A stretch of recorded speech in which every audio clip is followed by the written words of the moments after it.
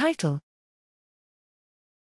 Clustering Independent Estimation of Cell Abundances in Bulk Tissues Using Single-Cell RNA-seq Data. Abstract: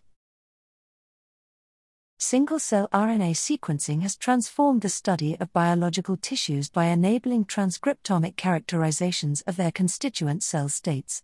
Computational methods for gene expression deconvolution use this information to infer the cell composition of related tissues profiled at the bulk level. However, current deconvolution methods are restricted to discrete cell types and have limited power to make inferences about continuous cellular processes like cell differentiation or immune cell activation. We present ConDecon, a clustering-independent method for inferring the likelihood for each cell in a single-cell dataset to be present in a bulk tissue. ConDecon represents an improvement in functionality and accuracy with respect to current deconvolution methods.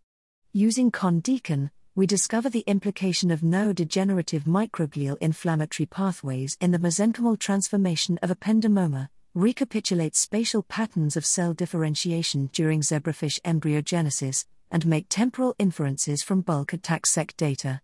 Overall, ConDecon significantly enhances our understanding of dynamic cellular processes within bulk tissue samples.